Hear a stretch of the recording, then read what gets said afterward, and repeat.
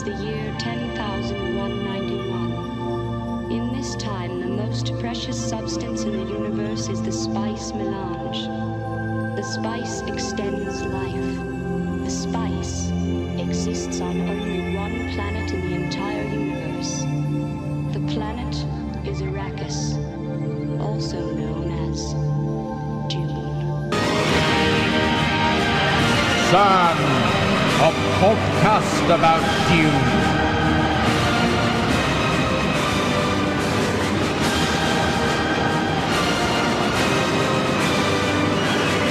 What's up, Sandies? Welcome again to another episode of Sand, a podcast about Dune. I'm your co-host, Lance, and I'm here with my other co-host, Molly, or my one co-host, Molly.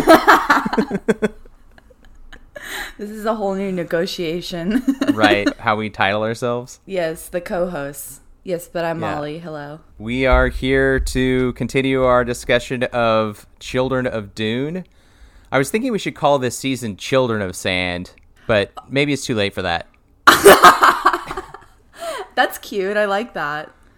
Yeah, we're discussing chapters 13, 14, 15, and 16. So we got a lot to talk about. These are long chapters. Some big thoughts. So why don't we go ahead and just dive into some movie talk Yeah. so we can get on to these big chunky chapters.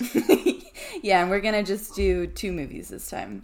It's become so confusing for, well, at least for me at this point. I don't think anyone would notice. I know, We're just it's doing 2 really- movies. I don't think we'll get any angry emails. At some point. Just like, shut up. Stop going over this. I don't understand why you guys keep doing this. Well, I think it's kind of, I enjoy it. Do you want to go first? Sure. Let's see. So I watched the rest of Devs. I watched all of WandaVision. Watched Pirates of the Caribbean, Curse of the Black Pearl. Minari, and Sideways. I guess I'll talk about WandaVision because I really liked it. I'm not like a huge Marvel fan, really, and so I was sort of avoiding it, but I thought it was great. Like, I loved the whole thing. I loved all the sitcom and, TV spoofs they were doing and for each decade. And then, man, I don't know, it just kept getting, like, more and more interesting. It felt like it all wrapped up so well. And I love... All right, here's a spoiler. I'm going to say spoilers. 5, 4, 3, 2, 1. It's not even that big of a spoiler, but I just love witch stuff. And so everybody was like, oh, this is a show about grief. Like, that's cool. But I think it's more a show about harnessing your own power. Okay. Because it is very much a Wanda, like, unlocking her entire power through her love, which is the same thing as grief. But I feel like it winds up erring on the side of love. Yes. And that makes her this, like, ultra powerful witch, and I'm super who can like conjure whole worlds, and I'm into it. It's awesome. Right.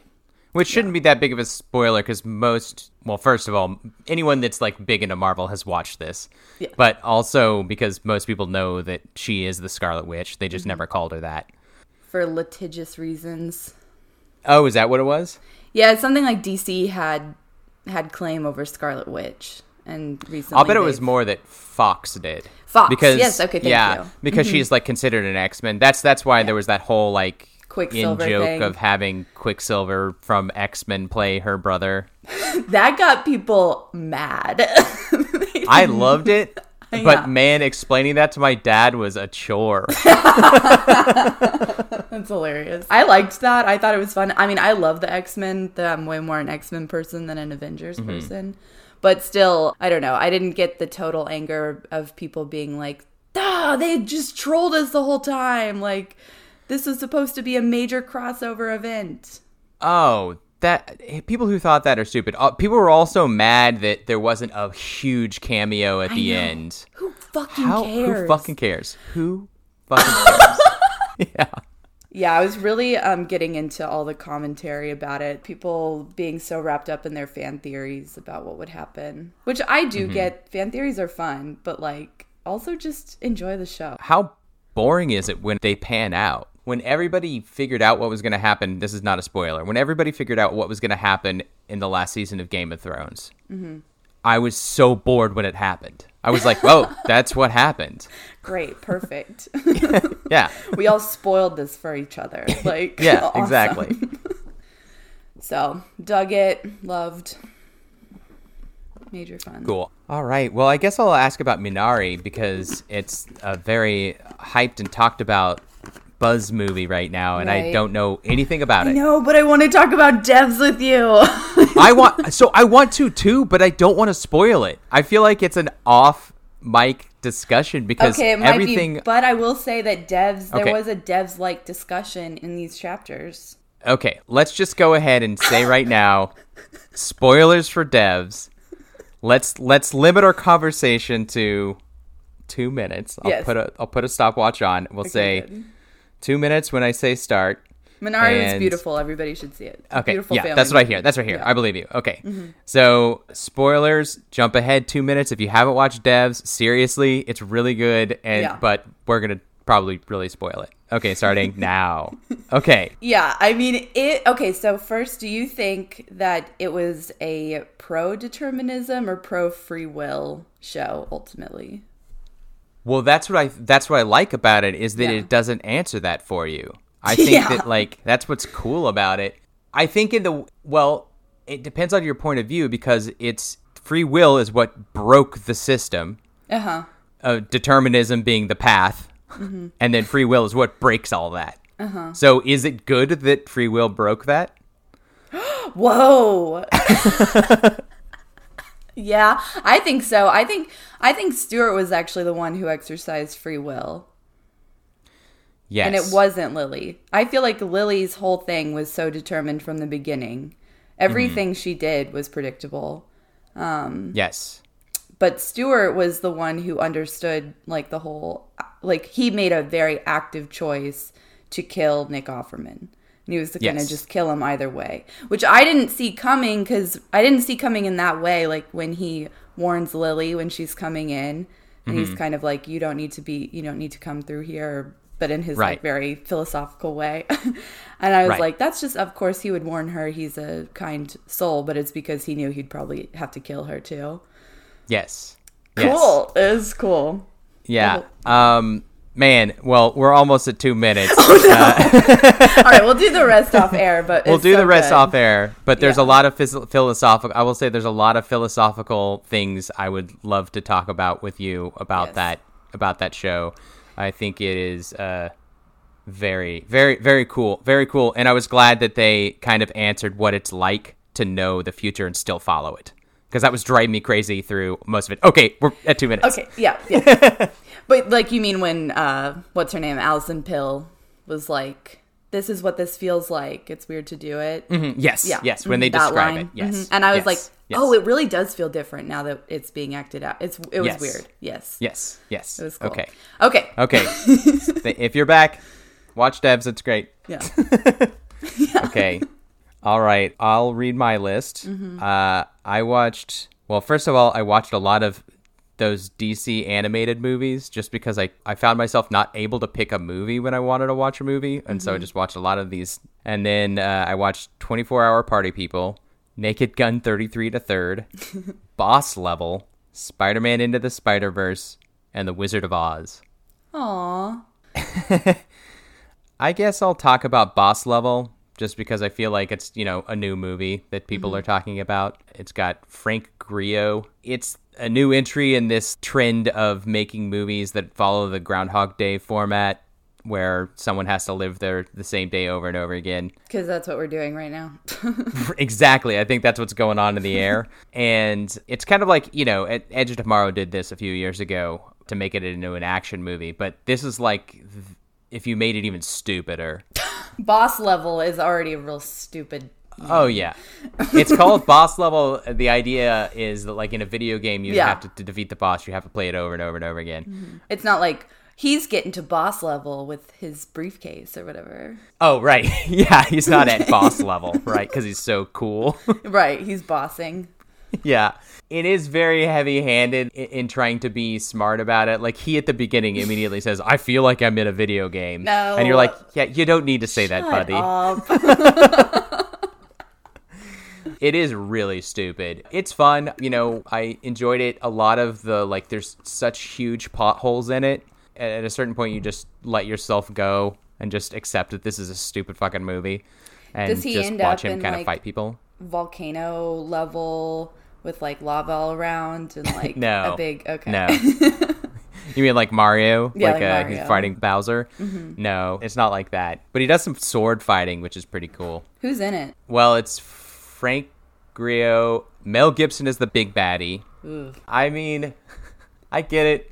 We canceled him, and he got canceled probably too early because it wasn't like a time where canceling someone worked. Right. But I will watch him be a shitty guy in movies and enjoy it. I mean, I feel guilty about letting him continue to have a career. So much but money and he's not an A-lister anymore, that's for sure. He is Yeah. a C-lister. I feel like one of his eyes is like, just there's something real off about his eyes.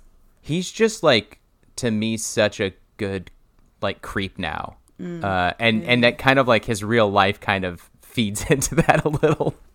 Yeah. Ew, that like puppet thing. Anyway. Oh, and it's also got Naomi Watts.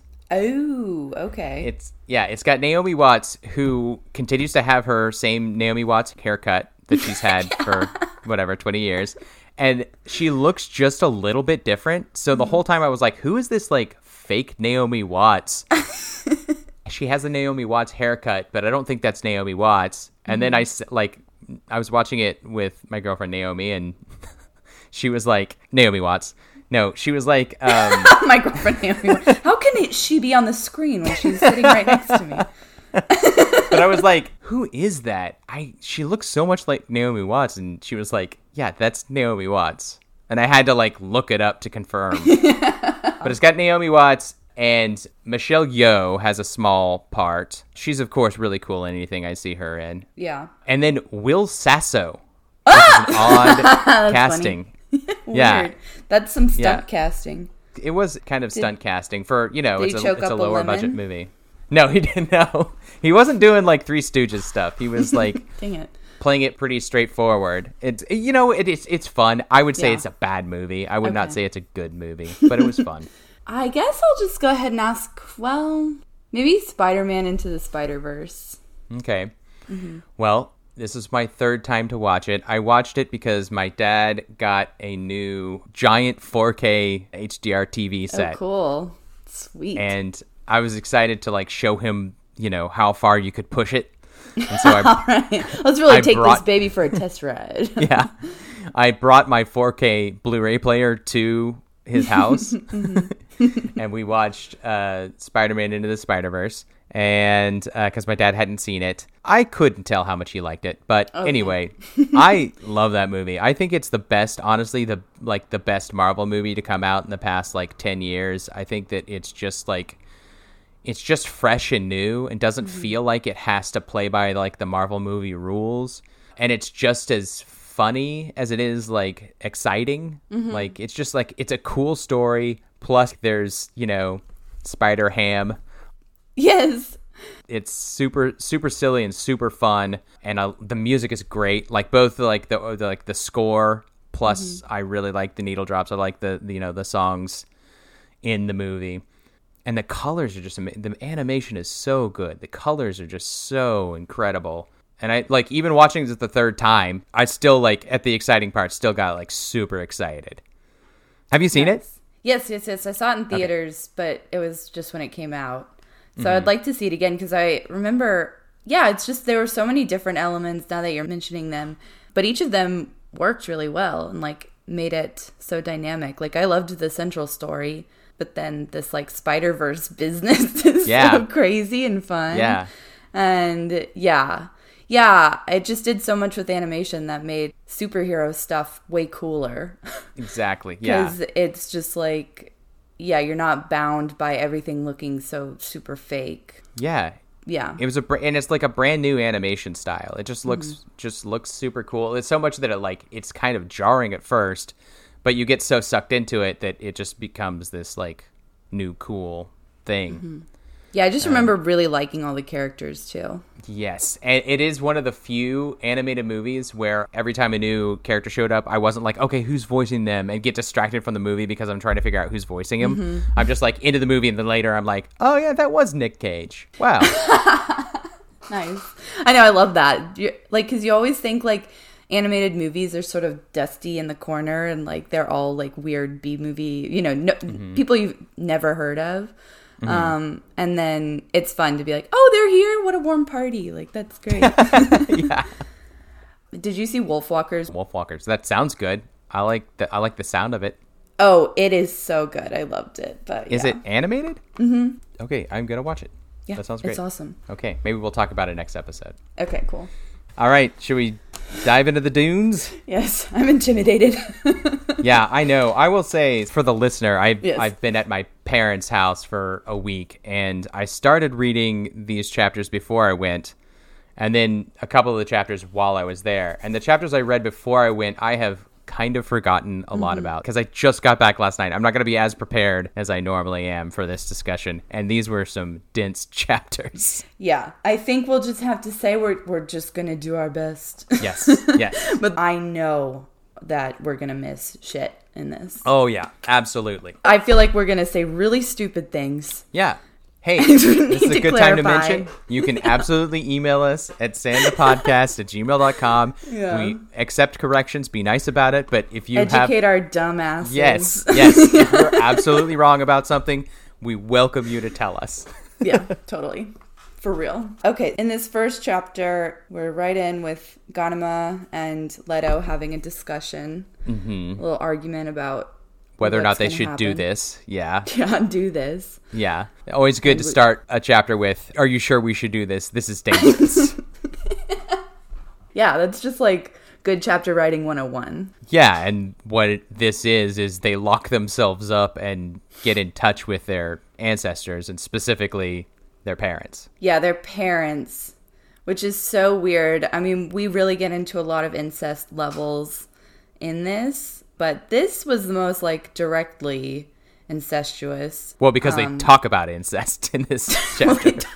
They talk about incest for sure, but just the fact that they're embodying their parents, Who are in love their with each mother other. and father, who had to have sex in order to have them in the first place. So obviously, like, they're not related, Chani and Paul, but Right. Gani and Leto obviously Right. are. Well, it's It not didn't like get they, too hot, though. Yeah, I was going to say, I honestly, when they started, when it was Paul and Chani kind of in their heads, I was like worried. I was like, are these kids going to start making out? Like, Tonguing, yeah. Yeah, why wouldn't they, honestly? Like, well, because they know it's their children, right? Like, Paul wouldn't be like, oh, let me kiss my daughter. my daughter.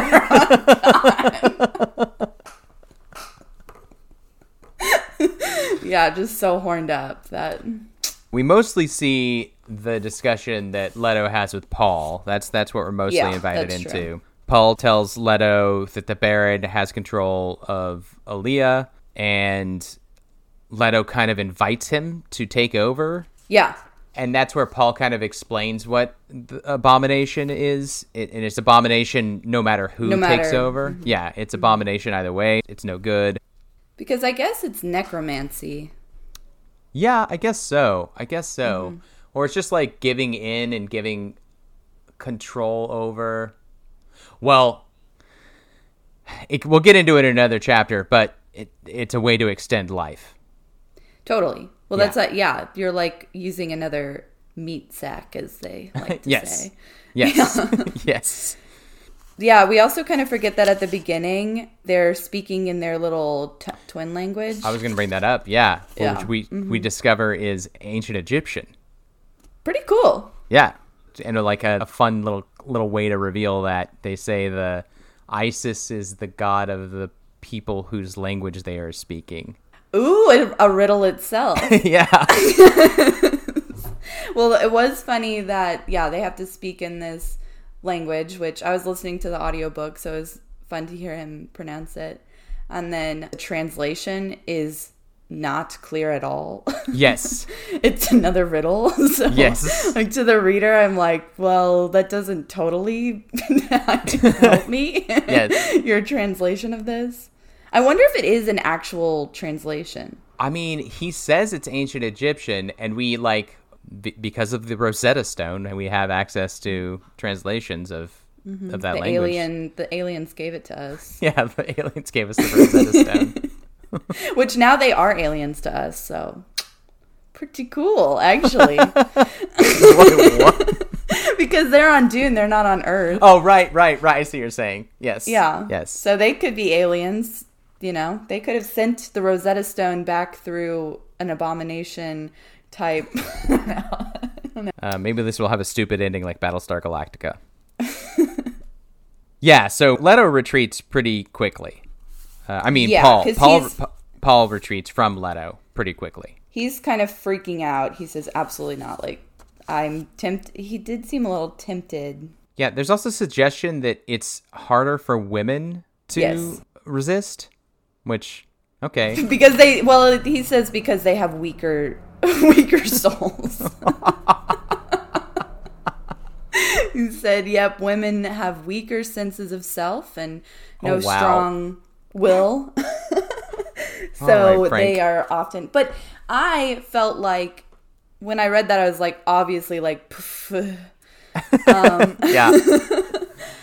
But I feel like all his women characters like have more distinction in a certain way than a lot of the male characters. Then we see that, well, we get a conversation between Chani and Paul. They do get to talk to each other for a little while. And then Paul retreats, and Chani kind of wants to hang out. She wants to stay a little bit longer. She just keeps going, no. I won't leave. And then Leto keeps having to just say, leave, no. Yeah. It's creepy. And Leto essentially just like lets her know, like, Paul will hate you, don't do this. Why does she want to? Well, she's a weak woman. She's a weak woman. They both can't resist doing something they don't even have any interest in doing. Yes. Well, I think she wants Paul to come back, and she wants them to kind of live together forever. in an incestuous relationship between their children. Yeah, she was into it. Yeah. Chani is kind of like that, though. She's very practical. Yeah, that's true. Yeah. She's sort of not squeamish about stuff like that. Any port in a storm. And but I think it's the temptation of eternal life, of like being able to live beyond death, right? Like that's what it kind of feels like. Well, Paul says it's the draw for power. So I think that's important, that like the desire to become an abomination, that's not exactly Paul. It's more like a pull for power. Yeah. Like, it's not, because it's still it's the memory of Paul, and what's propelling, like, the Baron into Aaliyah isn't the Baron's choice, maybe, but, like, this, like, desire to regain power. Yeah. And also, so Chani never, like, did a spice trance. She never, like... Oh, she did kiss him. Oh, she did? By the way. Because Leto turned his head, stared into Ganima's eyes, which glistened in the bright moonlight. He saw Chani looking back at him. Mother, he said, you must withdraw. Oh, the temptation, she said, and kissed him. But at that point, he's her son. He's not even Paul. He's not Paul. She meant like a motherly kiss, right? I don't know, the word temptation. He says he pushed her away. Sounds like she was open mouth tonguing. Oh, wow. Yeah. Yeah. Okay. Well, we were warned these books get hornier. I'm ready. It's fine. They've been pretty chaste. Yeah. Wow, I totally forgot that, or maybe I blocked it out of my memory. Yeah, it's pretty disturbing. Chani is such a weirdo. Yeah. In this. Yeah. Her wanting to just kiss her son because he was at one point Paul. He's like, Mom! Mom and sister. Like, my mom and my sister are after me. Your sister. Yeah. Your mother has your sister. Yeah. What a fucking nightmare. Like, I would never get over it. Eventually, Chani does leave. They kind of mention how Chani can't come back now. Like, there's no way that Chani would try to take over Ganima now that she has resisted the temptation. There's not a chance of her, like, trying to take over her again. But that's weird. I don't understand. That just seems like a pretty random rule.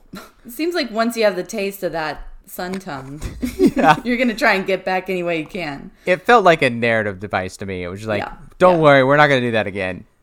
Like that kind of thing. We're not going to just have Chani like clawing her way back the whole time. I'm happy with it. It's fine. So they snap out of their little trance, and Leto is like, well, we shouldn't have done that. I'm so sorry. And Ganima is like, don't apologize. We got the information that we need. And Leto is like, okay, let's go to bed and talk about this tomorrow. And Ganima is the one that's like, no, we need to talk about it now. Yeah. Oh, and they realize that a full day has passed, right? Well, we realize that later, too, and Jessica's like, the freaking twins have been sitting vigil all day and night in a sitch, and they're, like, muttering to each other, and their eyes are, like, all white. Or something. They're in a pure beam of light, and she's like, it's disturbing. So then they talk about what they learned. He says, your damned golden path. Yeah. They're worried about Jessica returning to the Bene Gesserit ways, and how the Bene Gesserit wants the Kwisatz Haderach genes, and how they're likely to want them to mate. Right. And Leto is like disgusted by it. He's just, that repulses me. Yeah. Which I get it. They're brother and sister. It is repulsing. I'm glad he said it. Yeah, he was like, absolutely not. That's disgusting. Yeah. But I mean, part of me is also like, well, hold on. I don't know. No, I mean, if like I don't have a sister, but it seems like a part of you would just be like, do you want to feel like someone is that revolted by you? I think so. Okay. I think it's a healthy mechanism in the Okay. body. To Okay, be, like, good. Really, Okay, what? Okay, good. I I would be relieved. I would, yeah. There's an opening in your mind. No, it's not like I would be like, oh, part of me wants impolite? to. No, I just think it's like. You think he should be like, Gani, you're so fucking hot. Like, I'll do it in a second. Like, your body, like I. Or just like, watch hey, change. you're pretty and all, but anybody, and I understand, I am grossed out by the idea of incest being involved in like incest. imagine your own brother. You're right. I would immediately throw up, and I would want my brother to throw up. I'd want to die. Yeah, you're right. You're absolutely right. Yeah. I don't know. It's just like, I was just imagining someone being like, they want me to have sex with you, and then immediately being like, like. Yeah, but it's your sibling. You're absolutely right. Because, You're absolutely right. I don't think they'd be like, oh, like hurt. Yeah, no, you're absolutely right. Oh, no, people are going to think I'm into incest. I think that. No. I'm just kidding. I do think that it would have been a much easier way for them if they just gave into it. Oh, weird. Okay, now I think you're into incest. I don't know. They just keep teasing it. So they just, at this point, decide on the golden path? Okay, but can you kind of explain what they've decided on? I was kind of hoping you could.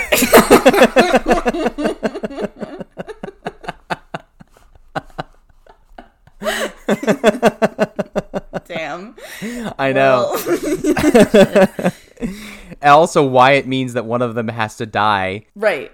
And then how it could be symbolically. It sounds like they're kind of teasing one of their deaths and it being like, well, it could be symbolic, which means they don't really die. Which I'm just like, well, what does this mean? It's just a strange. Do you just like use a little acorn as you and stomp this on is it? you. Well, we'll have a bunch of people write us in, hopefully. Please. Someone explain this. Alex, if you're there, explain it to me. And then Ganima starts getting suspicious of Leto, thinking he's hiding something, which clearly he is. It would be a less interesting book if he wasn't. And then she remembers this crazy dream that Leto has about the golden path. And do you remember this dream? No, not really. He's the sunlight. Oh, yes. Okay. He is literally the that's sun. right. Yeah, he's the sun. And then he leaves himself, turns around and sees that he was a stick figure holding a scepter. And then he realizes he's encased in armor and nearly invincible. for this armor gives me the strength of 1,000 men. Once we were done with this book, we're going to watch the mini series, and man, I'm hoping we see this dream in that mini series. Yeah. And that is the golden path. Man, I was like trying real hard to try to like kind of interpret this dream and be like, well, what's it mean? Okay, well, he's the sun, which is, to me seems way more invincible than a guy in armor with the sword. But I was thinking he's the son as in like S-O-N, like he's the son of Paul. That's kind of what that was. And then when he turns around and sees a stick figure with a scepter, it seems like it's Sorry. Why a stick figure? Well, that's what I was thinking, that he realizes that this power is just a figure. It's not a person. It's just a symbol. Because it's got a scepter like a king, right? Like, so I feel like it means it's a symbol. It's not an actual person that's driving this. It's just a symbol. He's been knighted. Yes. By the sun. Okay. Maybe? Okay, yeah. And the golden path is like, the beam of sunlight shines. Yeah, beam of sunlight. And what's up with the armor? Well, it's just fucking cool. I just love it that he's just like, I've got the strongest sword in all of the universe. Turns around, and there I am, bulked up. But he's maybe it's like a hieroglyphic or something. It's like supposed to be like a cave drawing. Feels better than a stick figure on like a piece of paper. Yeah, I was trying to imagine it. I was like, how does he see a stick figure? Is his dream two-dimensional? Yeah, it sounds like it. Sounds like there's like a hand that like creases out a piece of paper and then draws the stick like figure. Like that Bugs Bunny cartoon. Yeah. And then they kind of start philosophizing, and Leto believes that they've avoided the trap of abomination because they have been remaining in contact with their ancestral voices instead of blocking them out, which is what Aaliyah was trying to do. So it's kind of like the reed bends to the wind kind of thing. The what? The reed bends to the wind. You know that saying? In a windstorm, yes. Like a tree will snap. Yeah. But a reed kind of bends to the wind, and so it snaps back when the wind is done blowing. And then he hints at a trial of possession, but he believes that they will persevere, that they'll come out the other side. And she's like, you've never mentioned the trial of possession. Yeah, I know. Why would he? I know. What is this? Well, I mean, why? I don't, like, their relationship is so weird anyway. Like, they're such bizarre people. You've never mentioned... What do you mean? Can't you guys kind of read each other's minds and have, like... Why would he need to? Right. Did you have anything more about that super long chapter? Okay, so the choice that they have is just that they're going to kill Leah. Yes, I think so. And they're going to use Jessica somehow. I guess to be their sway. Like, they want to join with Jessica, but not in the Bene Gesserit way of having to procreate, copulate, hump. Okay, I'm sorry. Yeah, it's just the worst word.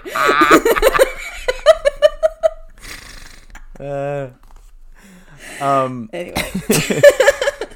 It totally ends with, that's the thing we left off, it totally ends with him being like, so we agree on the plan, wink wink, like that kind of like, oh, we've got a plan, the book isn't going to tell us what the plan is. Right. Because we want to watch the plan happen. Mm-hmm. Yes, I know. I keep being like, am I missing something, or is this a cliffhanger? Yeah, I think it's like, it's meant to be like, like in a movie, you don't want them to describe the plan and then just do the plan. It's no fun to like watch them do what they just described. Okay, the other thing is that they said, does Duncan show any signs of growing horns? And the horns are mentioned later too. Like becoming evil? Yeah, I guess so. I think so. Right? Like totally. Devil horns? But yes, this is kind of new to me and I'm curious about it. That I didn't really realize that Duncan could just turn evil and grow horns. Yeah. That's what people are scared of. Well, it's might be a Gola thing. Maybe they're hinting at something like that. I mean, we're going to hear a little bit more about Duncan in just a little bit. Mm-hmm. And it's interesting that we still have yet to see Duncan in this book. But we get a lot of talk about him. We haven't seen him yet. I'm ready to see him. It's possible once we see him, he's got horns. All right, so that brings us to the next chapter, 14. And we've got Farad'n talking to, I forget how they... Chakanik. Chakanik. I think it's Takanik. Because they call him... wait, is it Tyekanik? It's Tyekanik, right? Because at one point they call him Tyek. Yeah. Or Tech. Or maybe they say Tech. But I thought he kept saying Chikanik. That might be right. So Prince Farad'n, who isn't like the way they were talking about him, I kind of was like expecting this just total simp. Like Me too. I was excited for that. Yeah. This guy seems like just a normal dude. Yeah. At least he's questioning whether or not he wants to be an emperor. It does feel like it's a real flimsy plan. Yes. Right now. Like, if the plan is to get him to somehow become indoctrinated, Yes. he did not seem easily indoctrinated. I don't know. I think he did. Because Really? Okay. all it took was Tyekanik kind of just being like, hey, your mom doesn't like this religion. You should get into it. And then him He's being like, really? Oh, yeah, mom doesn't like it? Okay, maybe I'll look I know, but right this. at the beginning, he's like, Chakanik, why are you here, by the way? You usually are on an errand for my mom right now. And he was like, Yeah.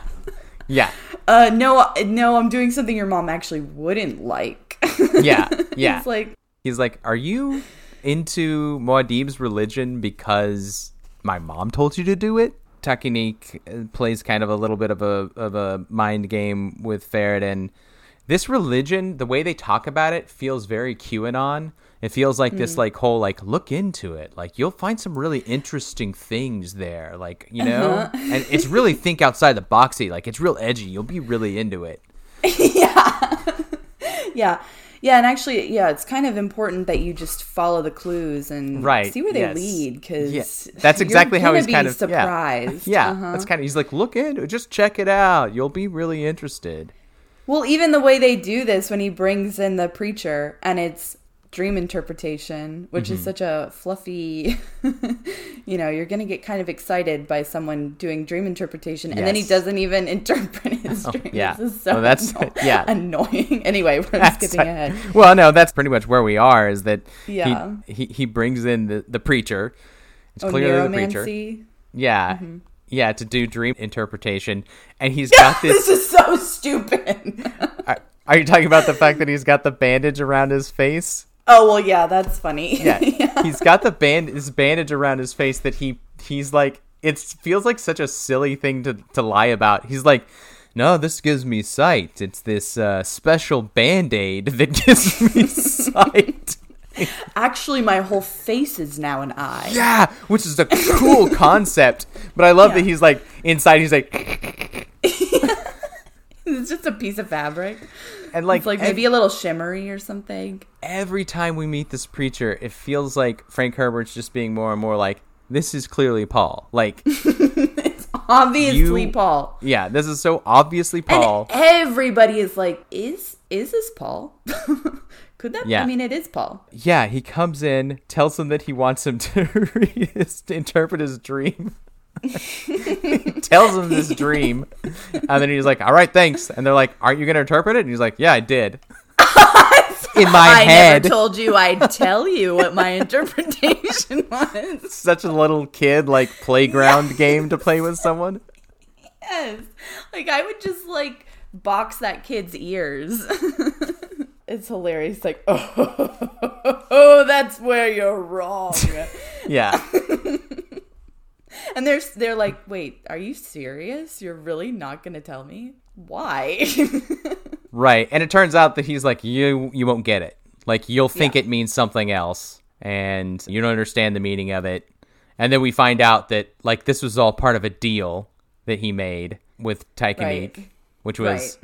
You let me come here and listen to this kid's dream, and I'll bring you Duncan, Idaho, and we'll turn him over to House Carino. Yeah, so that did... I mean, I had to, like, really sit on that for a second, because Farad'n thought he was getting a little present, I guess. Or I also thought, oh, this is to convince Farad'n to join into this religion. So that's why I was like, well, that's a dud. Like, they just bring this guy here, and he doesn't do anything.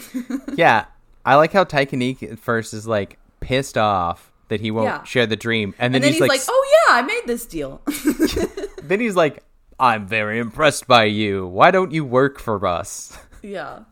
Like, what a weird turnaround. What do you think it means that this whole mask is a single eye? I think it means two things. I think it means that, like, so we're assuming this is Paul, that Paul is able to once again see with his abilities. So it would mean, since it's all in his mind, it would mean that his entire face is an eye, right? Like, he doesn't have eyes; he just sees. Right. So I think that's what that kind of means, and I think they're just kind of like making fake tech to give the preacher an excuse to be able to see. Otherwise, they'll be like, "Oh, he can see even though he's blind. There's something up with that," which we get to in the 4th chapter. We get to why he's doing that. It is cool. It does sound like a pretty fabric as well. So the dream itself is that Theoden, there's water flowing upward in the well. The worlds, which were atoms dancing in his head, about the snake, which transformed into a sandworm and exploded in a cloud of dust. Telling about the snake required more effort, and a terrible reluctance inhibited him, and this made him angry as he spoke. So that's what we get. Yeah. What I want to know is why the preacher needed to seek out this dream so bad. Like, what is it, assuming he doesn't have the prescience that he used to have, if it's Paul, he feels that Theoden has some kind of prescience that he's unaware of? Is that what's going on? Yeah, I don't know. Because of what he's witnessed. Okay, this is an absolute guess. So, assuming the preacher doesn't have prescience anymore, or access to prescience anymore, he wants to find out what the bad guy's plan is. Theoden has been witness to the plans, but not an active participant. So what he's witnessed will be absorbed and expressed in his dreams. Yes. Smart. Tricky. Yeah, that could be absolutely wrong. No, I think that feels very logical. Like, it feels like a good way to try and get information out of somebody when they don't realize that you're getting information out of them. Like, yeah. Inception. Oh, cool. Yes. Okay. Exactly. Yes. Yeah. So that's interesting. I don't really know what I would take from this. Well, the well filling up is like the water on Arrakis, right? Getting too much water. We do know that the House Carino plans on creating their own spice. And actually, that made me think, sorry, this is one little tangent, but that made me think when they were like really excited about making their own spice, just how that would probably not really get them a lot of money, but it made me think, why wouldn't they just criminalize spice? And I was like, and because Seleucus Secundus is a prison planet, and I was like, oh yeah, that's what we did in America. Yeah. And they make a lot more money doing it that way than selling weed or selling whatever. So right. So I wonder if the snake turning into the worm is essentially like, and I don't know exactly what the snake would represent, but is Seleucus Secundus being able to create? Yeah, it's like a fake worm. Yeah, create the worm, but it kind of destroys the worm and kills off the spice. Like the worm will completely disappear. Yeah. Then the preacher decides to give some advice to Theoden, which kind of almost sounds like the butterfly effect kind of thing. Like, he's like, it's nothing intentional that makes power shift. It's these little things. And he lists all these like little things that could make power shift. And one of them is clothing. And then Theoden's like, oh, he's mentioning this because of my mom's plan. How does he know about my mom's plan? Which again makes me go like, well, how does he know about it if he's here to steal information about it? Unless they brought him there. Unless he interpreted the dream and now that's why he knows about this plan. But how would he know about the clothing? That's so specific. I don't know. Maybe this dream is like a key to a lot more information, like very specific information. Yes, I am excited to see how the dream plays out. Yes, me too. Because I'm sure it will. Yeah. And I do think he is definitely tricking him with the advice. And yes. Yeah. Yes, and it works. Yes, definitely. He's like in the throes of his glory. Yeah, and him getting obsessed over this clothing thing totally distracts him from the dream thing. And he's like, the dream probably meant nothing. What a silly guy. He's just trading like like a very powerful figure in this Dune universe. Yeah, it's just kind of a weirdo. Yeah, what a weird guy. Oh, that dream probably means nothing. Yeah, he does just say, he kind of shrugs and says, "Why not?" Yeah. Okay, sure. What the hell?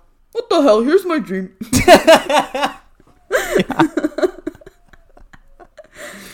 Also, he just says that the prince had a weakness. Oh, yeah, that's actually very important because his weakness is that he doesn't know why he wants power or what he'll do with it. He just knows that he could have power, which I thought was like pretty cool, pretty accurate description of power, like how it's very dangerous to want power but not know why or what you want to do with it. Which was a good question for Paul.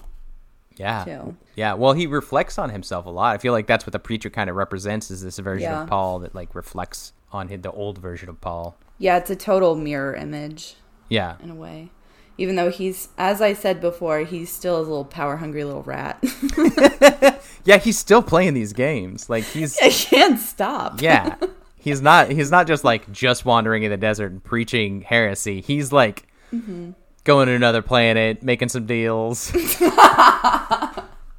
After his old ducal tricks. Yeah. Yeah. Also, he says that it would be good if he had some training, which is another Paul situation. Yes. Just that he has all these things at his disposal, but he lacks skills and training and discipline. Oh, which brings me to a theory I had popped in my head earlier today, which is that Paul somehow recognizes that Farad'n is in fact going to be the successor to the throne, and that he is trying to, in this moment of doubt, while he doesn't know exactly what he's doing, Paul is trying to kind of like take his hand and lead him to being a good emperor somehow, and like inject his like beliefs into him so that he will not follow his like mom's evil plan and instead be a benevolent ruler or whatever. Okay, I don't know, Paul, that's still a lot of ego. Yeah. Oh yeah, well, because he's still Emperor Palpatine. Well, it's him doing almost exactly what the Baron's doing with Aaliyah. Like, yeah, exactly. Yeah, he was like, look, step aside. You don't know what the fuck you're doing. Like, yeah. Listen to me. And there, it is another Paul v. Baron showdown. All right, that brings us to the next chapter, 15. This is Leto talking to Jessica. This is another one I will admit I should read again. Because there's a lot of talk.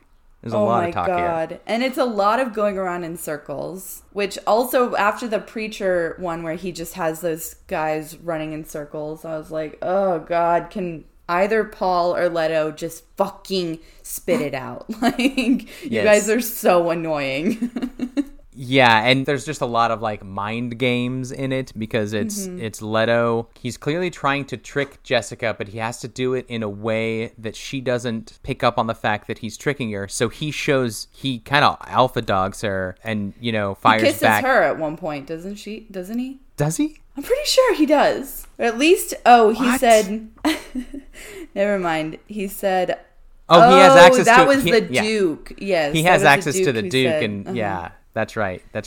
That he needs to kiss her lips. Mm-hmm. But he does. He's the one that says it, right? He's the one that says your Duke would say this. He's proving that he has access to her hot ex.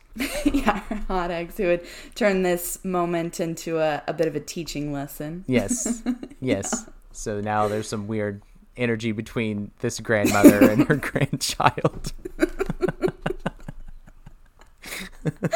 Yeah. Yeah, so he's just kind of like turning Bene Gesserit sayings around on her. He's kind of trying to prove that he has a better understanding of himself and his abilities than her. And he's almost like gaslighting her. He is, because he's like, why do you... why are you so obsessed with abominations? Like, you're prattling on. It was like... Yes, that's right. She latches onto that prattling on, too. Yeah. Yeah. Prattle. Yeah. And he convinces her that Aaliyah is going to kidnap her and blame House Carino, which is classic, like, subterfuge, like spy plot. Uh-huh. And he tells her she shouldn't trust the Bene Gesserit. He tells her they're going to blackmail her. Right. How are they going to blackmail her? With the knowledge that she has Harkonnen bloodline. Because right. It's weird because they... How could they not know? Well, they do know. And that's what Leto points out, is that he's like, of course they know. They did it. They selective breeded you. Like, they made this happen on purpose. So I'm not saying how did they not know. I'm saying how did she not know they would obviously know. Yeah, that's what the blackmail thing barely landed. I was like, it doesn't seem like he is really even blackmailing you. Oh, but she assumes that. She's just like, and he's like, no, they already know. Like, that's not what I'm saying. He's saying that they know about her Harkonnen bloodline and that they will reveal it if she doesn't do what they say. But I'm like, at this point, big whoop. Who cares? Yeah. Big whoop. Yeah. Harkonnen who? And like, what's the big deal? There's only a few very powerful families that we've met in this universe. Is it so shocking that she would have like some bloodline from them? It's weird. It's like she's the mother of the Messiah. Like, she is the mother of Christ. And what if they just like, at one point they revealed that one time Mary hooked up with Judas. Like, she's still Mary and he's still Jesus. I don't think people are going to be like, whoa, this changes everything. We're denying this religion for sure. Well, and Judas is a very important part of the religion, the whole gospel anyway. And so the Harkonnen thing is obviously very important to the next step towards the Kwisatz Haderach. Like, he's his grandfather. In fact, it reflects worse on the Bene Gesserit because people would find out, oh, the Bene Gesserit intentionally chose this guy. Yeah. And then he starts talking about extending his and Ganima's lives. And that's where Jessica points out that Leah seems to already be doing this because she doesn't seem to have aged. And then Leto's kind of like, yeah, but I'm going even further. I'm going to be able to live thousands of years, which just seems like unless it's just like foreshadowing. I just don't really get what he's getting on about here. I thought he was just saying that he's already millions of years old. He is saying that, but then he's talking about extending his lives. And I don't know if he means like through possession or just through this ancestral continuation. Oh, we will no longer be our original selves. Right. Somehow by using all of time, they like concentrate it in one form. Oh, that's right. He does that weird part where he tries to explain it all to Jessica. Yes. And it's it's like the weirdest. They're both so annoying and he's like, you shouldn't understand that. It's meaningless. Those words explain nothing. And he says, that is correct. Yeah. It's such stoner logic of like some stoner trying to explain some philosophical thing to you and it not making any sense. And then he's like, exactly, man. Or it's like, check this out. I gotta tell somebody this. Because I get it now. And I know it. We are the same as the fruit we eat. Watch my hand. I'm surfing, okay? First he says, as to time, there is no difference between 10,000 years and 1 year. That is the first fact about time. And the second fact, the entire universe with all its time is within me. And then he says, all right, I'll explain it another way. We go forward, we come back. That's the part that doesn't... We go forward, we come back. Here's what I'm wondering, if this is going to be kind of like an expanded Slaughterhouse-5 kind of thing where he becomes unstuck. Because that's kind of what happened to Paul. He becomes unstuck in time. That's what I think too. Yeah, but not just within his life, but within all the lives of forever. So does that mean they're at end time? No, but he can go forward. Yes, he's saying that, and not just to his life like Paul was doing, exactly, but to beyond his life through every ancestor until the end time. Yeah, and just live like within that hall. Pinball machine. He can go down this long hall of all his ancestors and go into any door and live in any lifetime. Yeah, and just like in his mind, he already is in all those rooms. And is he? I don't think so. At least, I think he's bluffing. He's thinking he's this may be part of his bluff. Because it sounds like what he's talking about, would require a spice trance, which he does not want to do. I also, just real quick, this is an aside, but I did want to call out the line, "Last night, Ghani and I played the mother-father roles almost to our destruction." Which sounds real gross. I fucking wrecked her ass.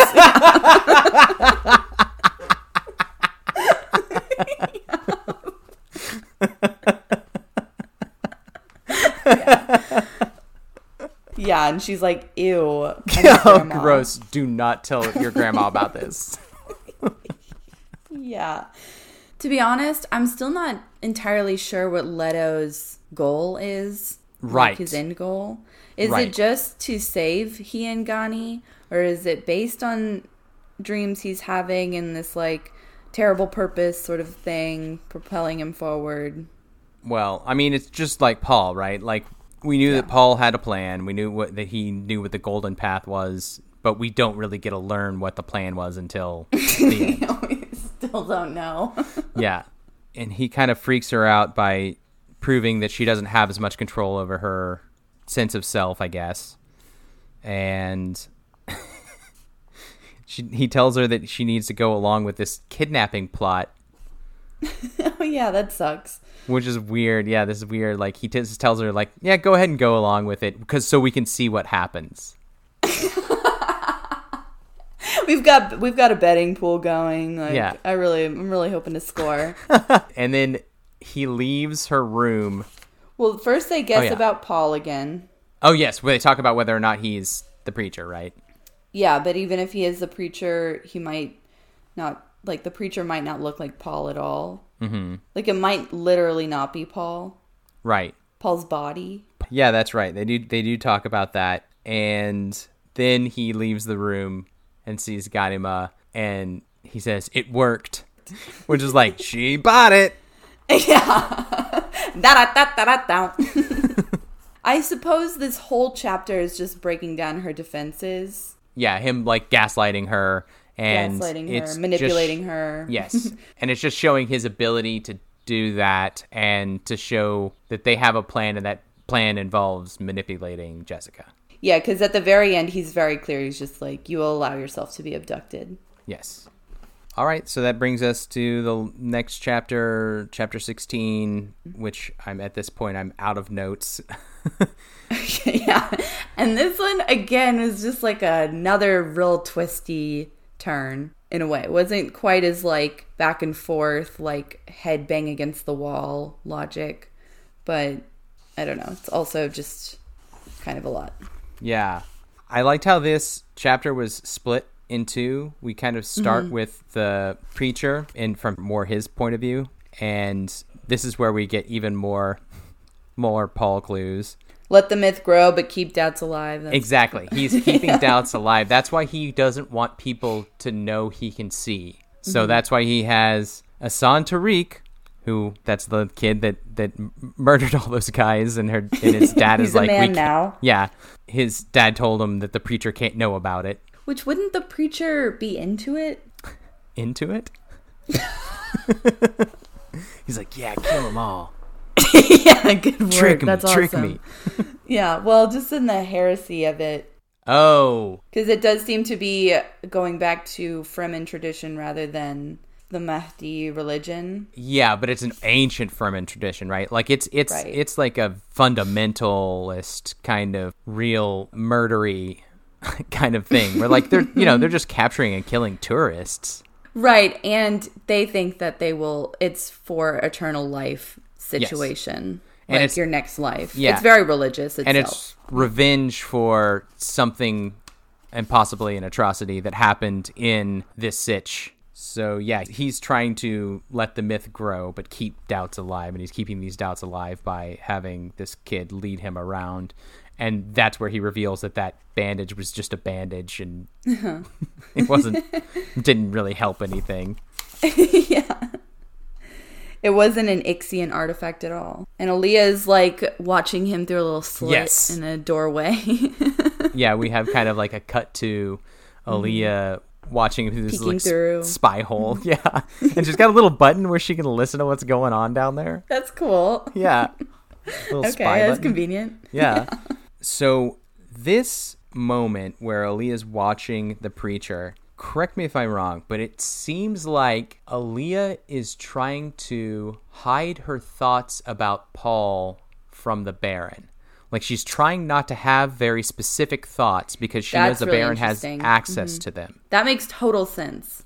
Like the way it's written. Yeah. I wonder if we'll get a turn. Like if Yes. Aaliyah will be able to prove that she can beat the possession. Yes! Rock and roll! I love that. Well, because it says that he drops his veil and had no protection on his face. So she sees his face. Oh, good point. But she doesn't say anything about it. No, she doesn't say anything. His back is to her. No, it says his face lay open to the sunlight and the heat sunlight. shiverings. To Okay. the sunlight. When we cut to Aaliyah, I think it implies that his face is totally exposed. well, they are saying that his face is totally... See, yeah, Aaliyah studied the preacher's back. I think she can't see his face. But this is farther down. Like, this is almost at the end of the little paragraph for, like, this section. At any rate, I think that kind of feels... I just going off of your theory that she's she's observing things, but not making any conclusions. Right. And not saying, oh, well, that's Paul. Like, she's just straight up observing very neutrally. Yeah, because she does immediately think to herself, what if that's Paul down there? And the Baron's like, nonsense. And then here we have her saying that she thinks Paul himself might bring down the structure built on his name. Yes. I'd be so fucking pissed. He did all this fucking shit. Yeah, but that does Just seem like he bring down- wants to... That's what he wants to do, right? Then she gets real snippy with Irulan, because Irulan is kind of being a little dumbass. Yeah, she remembers, because she just had a meeting with Irulan. Yeah, and Irulan's like, well, we'll check the presents. Why would we turn a present away? I guess she wants to make amends with her sister, or, House Carino. That was the idea. And then she says, we've lost the power to think well of ourselves, which sounds kind of white pridey. Interesting, yeah. Yeah, like, ew, we have to think about our dirty past. And Yeah. Like, I don't want to think about that. Can we be proud of ourselves and what we've done here? So, yes, she's still kind of staring down at the preacher. Oh, and she does think to herself that Irulan will have to be disposed of. This is another one where I do think that there's so many interesting details, but they're not all moving together. And then the preacher comes in. And then we're back to the preacher, and he says, "I bring you 4 messages. This and is each pretty message clear. is for a certain person."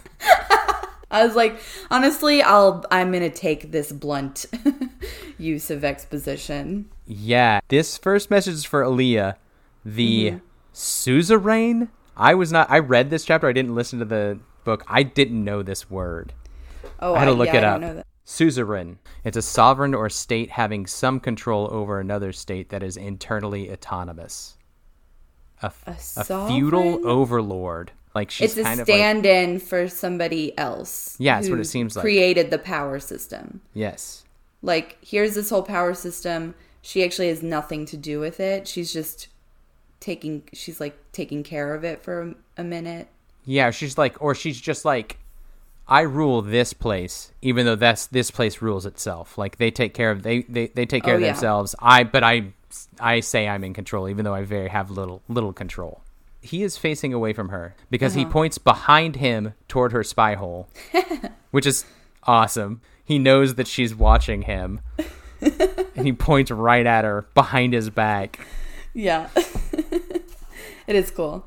He gives her a pretty blunt warning, which is, you hold the secret of duration in your loins, have sold your future for an empty purse. Mm-hmm. Which, yep, she made a terrible trade.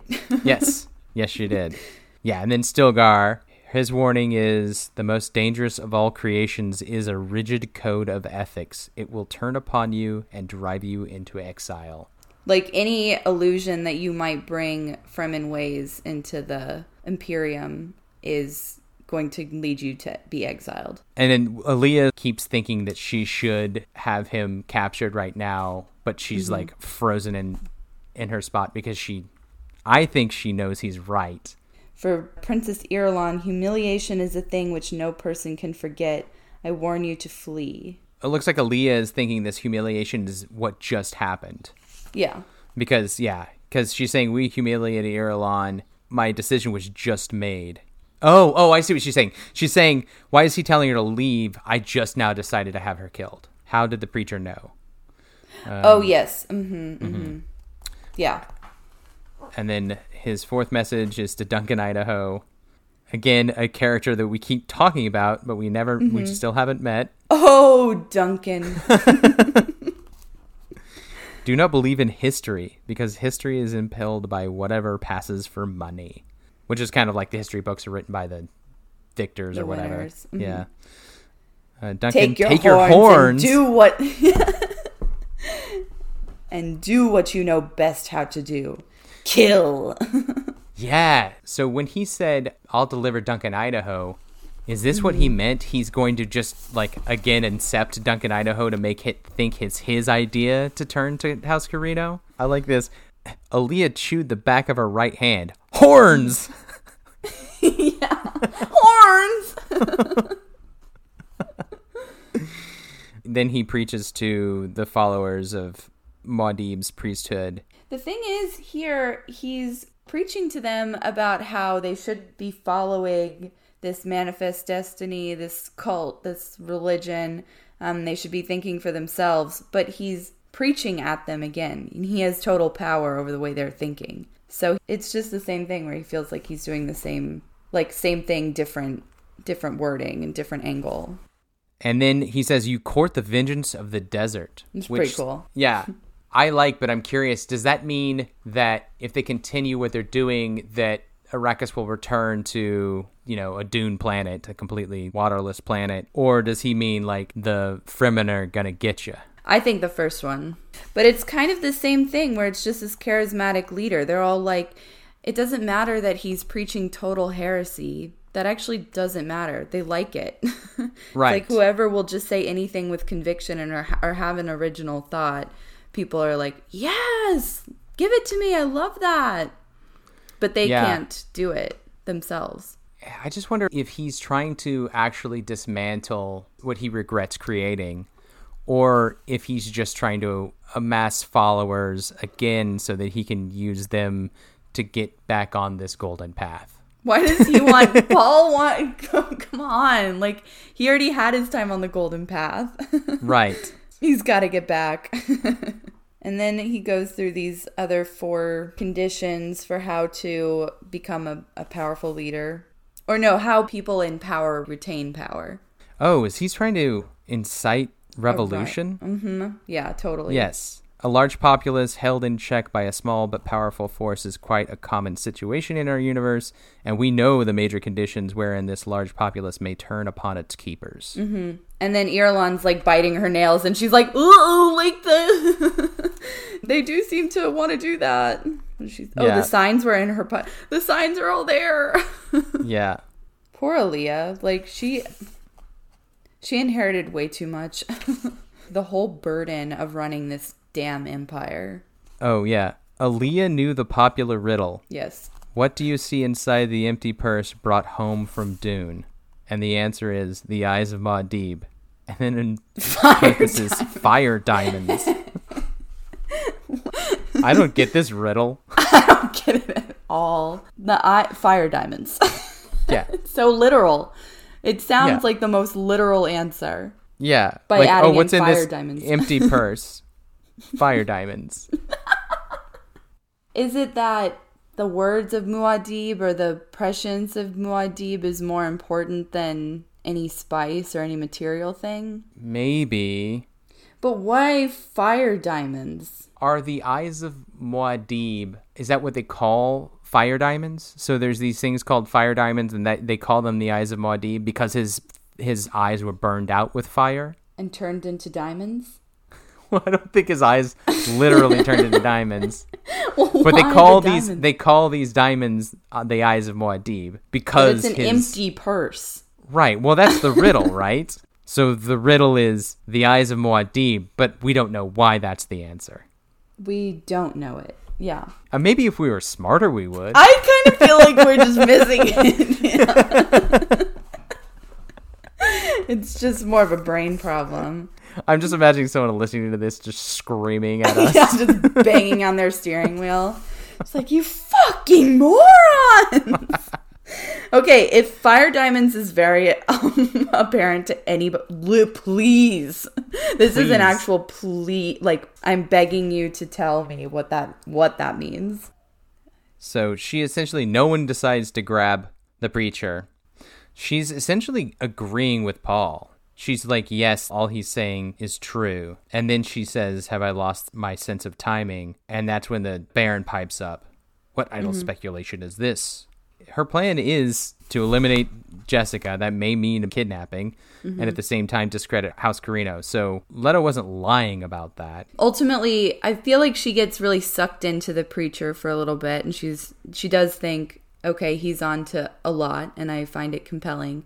But then she decides, okay, that's fine. He serves this function of heresy, which is present in most religious societies. Like, there's going to be a heretic. And what you have to do with that is just discredit him and make sure he doesn't gain followers. Because she thinks in the end the preacher has a flaw, which we will find. Will have him spied upon, watched every moment, and if the opportunity arises, he will be discredited. And I wonder if that thought is to appease the Baron. And if she's trying to hide. Yeah, it'd be great. Maybe I'm awesome. Way overthinking this aspect of Aaliyah. I would just really like it to turn out that she's like wins this battle with the Baron and becomes a good person. Again. I really hope so. I really, really hope so. I don't want her to get fully possessed by the Baron and then them have to kill her. And yes. Whatever. Yeah. Because it's bad enough that he kind of made Jessica more of a bummer in this book because she's such a badass in the first book. Yeah. And she's like got control. She's in control of everything. And now she seems kind of like weak and a possible like opposition and kind of just a pawn right now. She's a total pawn. Yeah. Yeah. So it does seem like Leto is the only one with any real agency. Leto and the preacher, they're like calling all the shots. And the rest of them are kind of like, well, okay. Like either they're totally weakened and being used or they're doing evil things. So I would love it if Jessica had a turn or if Alia had a turn. Yeah. Well, we shall see. Yeah. I mean, I will say so far my thoughts are, well, there's still some like dense exposition going on right now that's maybe not my absolute favorite. This is still more exciting than Messiah. Totally. Yes. Yeah. It's pretty great. I mean, I feel like it's like there are just so many moving parts and it's pretty fun. And we're still really pretty not that far into the book, so. Yeah, we're like less than a third, I'd say. Yeah. So much can happen. So much can happen. All right. Well, we'll remind everybody once again, we'd love to get emails from you. sandthepodcast@gmail.com. We're on Twitter and Instagram, although I don't think more or less. I know. To be honest. Instagram. Okay. Yeah, I don't know. We'll put some more stuff on Instagram, so by the time you hear this, there will be a post or two you can double tap. Yeah. It's not our strong suit. Yes, this is true. But most importantly, if you like this podcast, we would love for you to rate it 5 stars. Your favorite on iTunes and do all those things that you do with podcasts you like. So until next time, horns! All right. Bye. Bye. Is just a goodbye. Teach your children well. Their father's hell did slowly go by, and feed them on your dreams. The one they picked, the one you know by.